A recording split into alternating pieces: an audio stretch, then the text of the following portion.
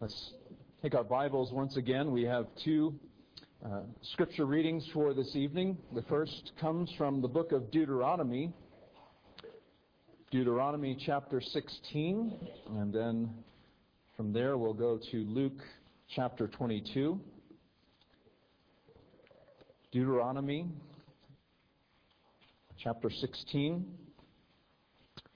I'm just reading the first three verses, and what I'll point out to you, what to listen for, is how we're given the name that the Lord gave to the bread in the Passover feast was the bread of affliction. The bread of affliction. So let's give ear again to the very word of God, Deuteronomy 16, 1-3. Observe the month of Abib and keep the Passover to the Lord your God. For in the month of Abib, the Lord your God brought you out from Egypt by night.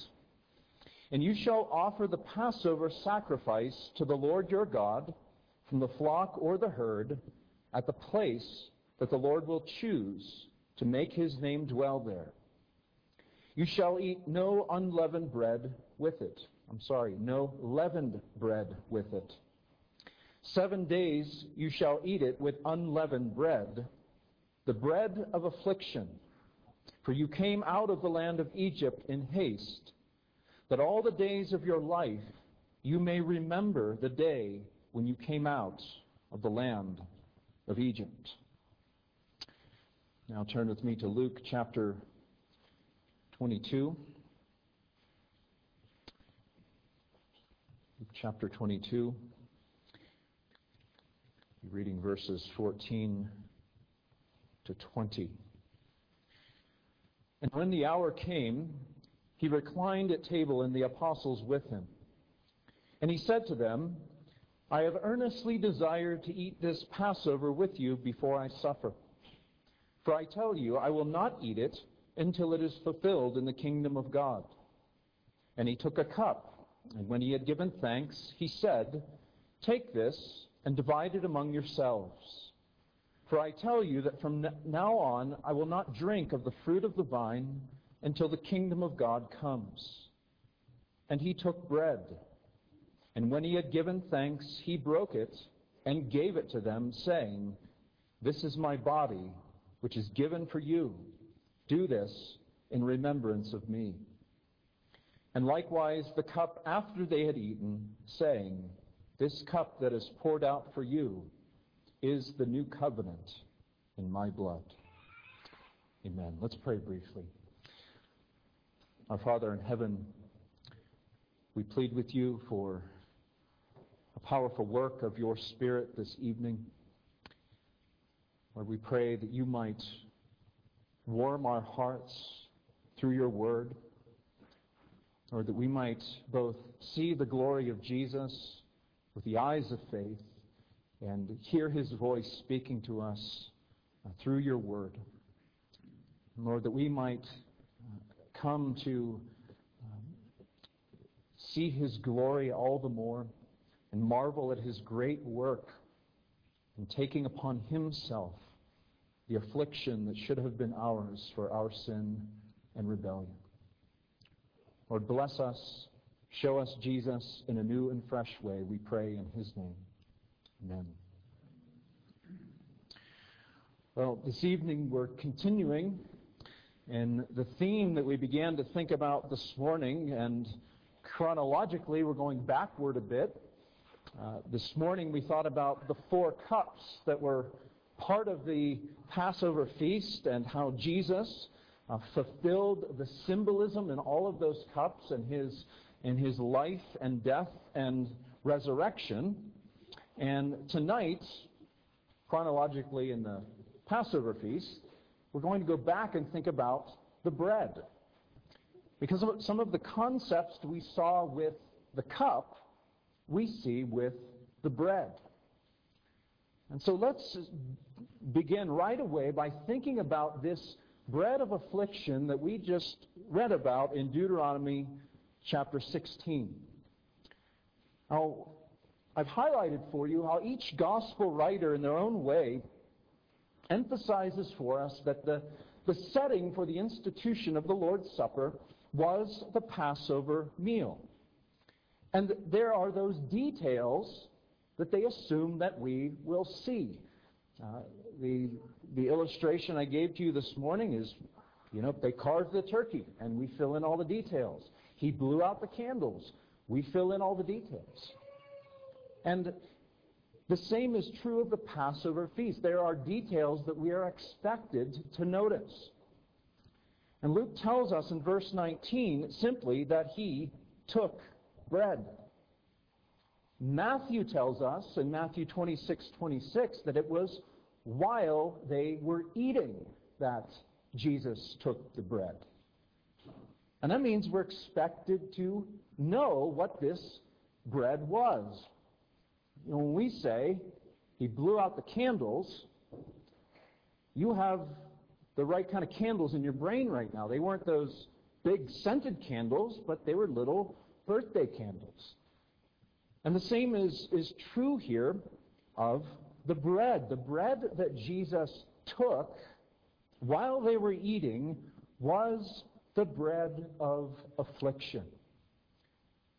The bread that we read about in Deuteronomy 16, verse 3, the bread of affliction. Now, if you look at your outline, I felt like it was important to define this term because affliction, it's a Bible word. We find this word very often in the Bible. We saw it a couple times just in the psalm that we read. But it's not a word that we use all the time. So what does it mean? This is a powerful word. It meant trouble, poverty, misery, oppression.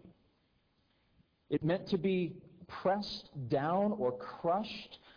It referred to trouble involving great suffering. We could say then it was a word that summarized our state of sin and misery without Jesus Christ. We saw in previous studies how the cup of wrath, in other words, if you are outside of Christ, you will have to drink that cup of wrath, a kind of a symbolic way of saying you will be left to bear your own sin and your own guilt and the judgment of God. In the same way, we could liken the phrase the bread of affliction. Without Christ, that is the experience we would endure. Now, the bread of affliction, it occupied a central place in the Passover feast, and it was filled with symbolism. It was to remind our Old Testament brothers and sisters of their salvation from slavery, affliction in Egypt. How God had, to think about those actions we thought about this morning, how God had brought them out, how He had delivered them, how He had redeemed them, and taken them to be His own people. And He did that. How did He do that?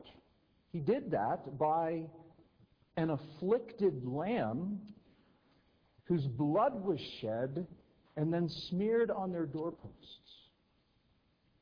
And it was this same bread, the bread of affliction, about which Jesus said, "This is my body." That was no mere coincidence.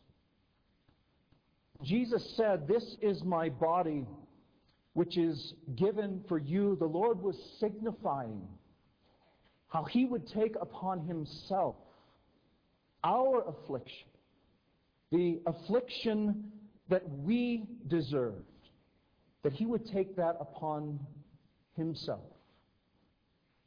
Our affliction is removed, and we are saved, we are delivered, we are brought out because Jesus Christ, the true Lamb of God, stood in our place and bore our affliction.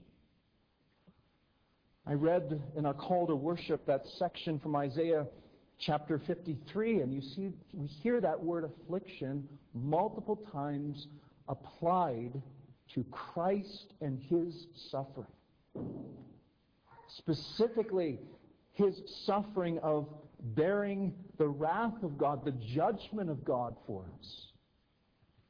Listen again to some of these statements about Christ. Surely He has borne our griefs and carried our sorrows, yet we esteemed Him stricken, smitten by God, and afflicted. In verse 7, we read more about Christ's affliction. He was oppressed and He was afflicted, yet He opened not His mouth. Our affliction is removed because our substitute bore it for us. Because He was our substitutionary sacrifice. Because the Lord laid on Him the iniquity of us all. And on the night that He was betrayed, Christ took that bread of affliction, symbolizing that He was about to take that affliction of God's wrath upon Himself to redeem us and to save us from our sin. And because Christ took that affliction, we, just like we no longer drink the cup of wrath, we no longer eat the bread of affliction. We now eat the bread that signifies His body broken and afflicted for us.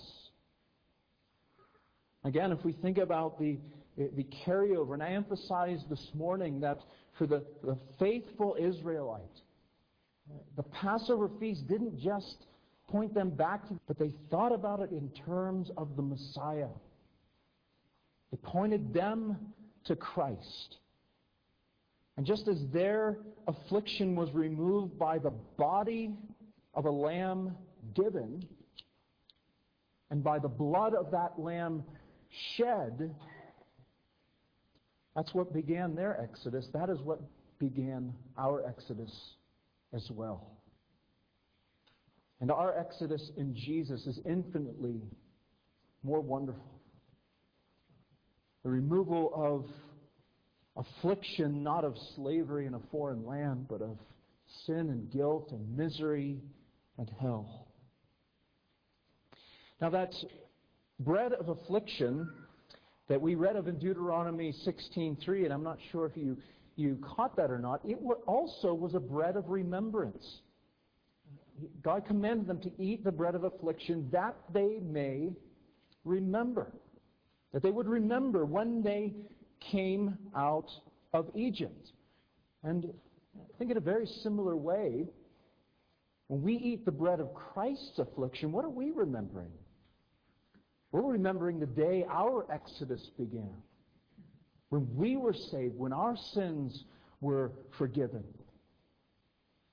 And I referenced some of the points of the Passover liturgy that we have from some extra biblical writings, and we can be pretty sure what the host of the Passover meal would have said when he picked up that bread, the bread of affliction. He would have said that our fathers ate in Egypt. I'm not here to try to solve centuries of theological debate, but people debate, why didn't Jesus just be more clear and says, this symbolizes my body, not this is my body? Well, it was familiar language that was used in the Passover feast. And I think that if you can imagine, people who were used to hearing that, and we're not sure if Jesus said those words or not, but it had to be a powerful moment when Jesus picked up that bread and He said something new and said, this is my body given for you. When He said that, the whole idea of affliction would have been in the forefront of the disciples' minds. And an exclamation point is put on that idea when He broke the bread before them. And we see also that this bread of Christ's affliction is something that we eat. The bread of affliction in the Passover meal was something that they ate. But before anyone in history ever ate the bread of the Lord's Supper, there were very significant actions by Jesus. We read in the Gospels that he took, he blessed. Luke says that he gave thanks. So he took, he blessed it or set it apart, he broke it, and he gave it. And those actions are very significant. If you think about this morning, we considered the 4 cups and how they refer to those saving acts of God. How he would bring, he would deliver, he would redeem, he would take. And now with the bread, we find 4 actions by Jesus that are very significant. 4 actions that portray to us who Jesus is and what he has done for us. What did Jesus do with this bread of affliction before he gave the command for his disciples to take and eat and do it in remembrance of him? And we would do well to take note of this because I think one commentator, he said this is something like the equivalent of literary slow motion, where the gospel writers often record things in very, very broad terminology, but then the account here is slowed down for us to notice what he did with this bread of affliction. And he first took it. He took it just as he took a body to himself. As John says, the Word became flesh and dwelt among us. Jesus became incarnate for the eternal Son of God to bring salvation to his people. He had to take a body to himself. He had to take a body to himself to bring redemption to his people. So he took the bread, he took a body, but he also blessed it. Or as Luke says, he gave thanks for it. As Jesus blessed the bread, we could say his body was blessed or consecrated or set apart for service to God. Set apart for a mission.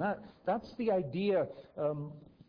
You probably often hear me pray before we come to the Lord's table that the Lord would set apart the elements from a common to a sacramental use. That's the idea of a prayer of consecration, setting something apart. And that is what Jesus was set apart for. We see it so vividly at his baptism, where he was blessed by his Father for his mission. He was set apart. In Hebrews 10:5, the writer says, when Christ came into the world, he said, sacrifices and offerings you have not desired, but a body you have prepared for me. Jesus prayed in his high priestly prayer. He prayed to his Father, I consecrate, I separate myself, that they also may be consecrated.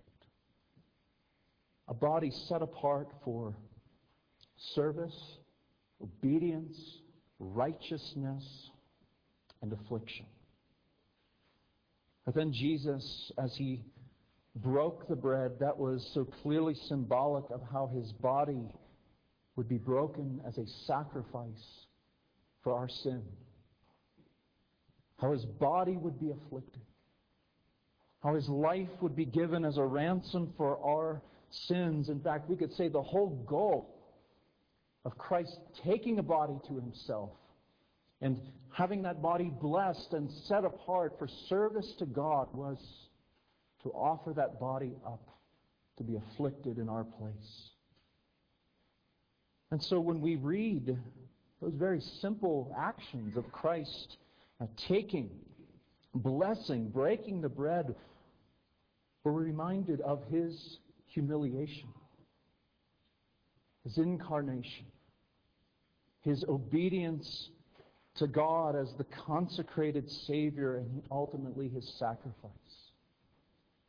C.J. Williams said that Jesus' actions give a full portrayal of his estate of humiliation, beginning at his incarnation, culminating in his cross.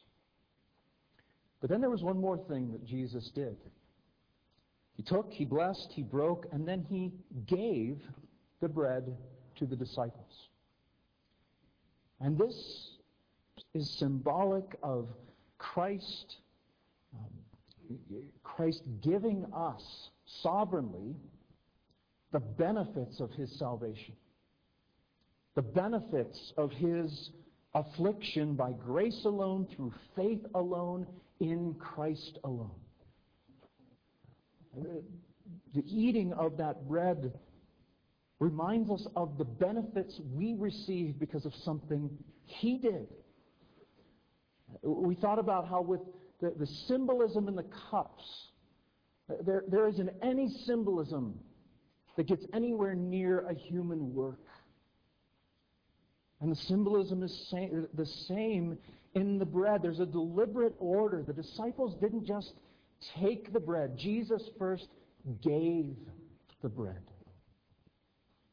And this is symbolic, again, of God's sovereign work in salvation, that he is the sovereign distributor of the benefits of his affliction. That he gives himself to the people that his Father had chosen. That his affliction is sovereignly his to give. But after those significant actions, we have on our part significant commands. Jesus commands us to take and to eat and to do this in remembrance of him. Now, here's, I think, sometimes where we get off into the weeds as Reformed people. We need to remember that God's sovereignty does not eliminate human responsibility. Christ's giving of that bread was symbolic of his sovereign distribution of salvation. He gives it to those the Father has given to him. But just because Christ is sovereign in salvation, that does not mean that we are inactive.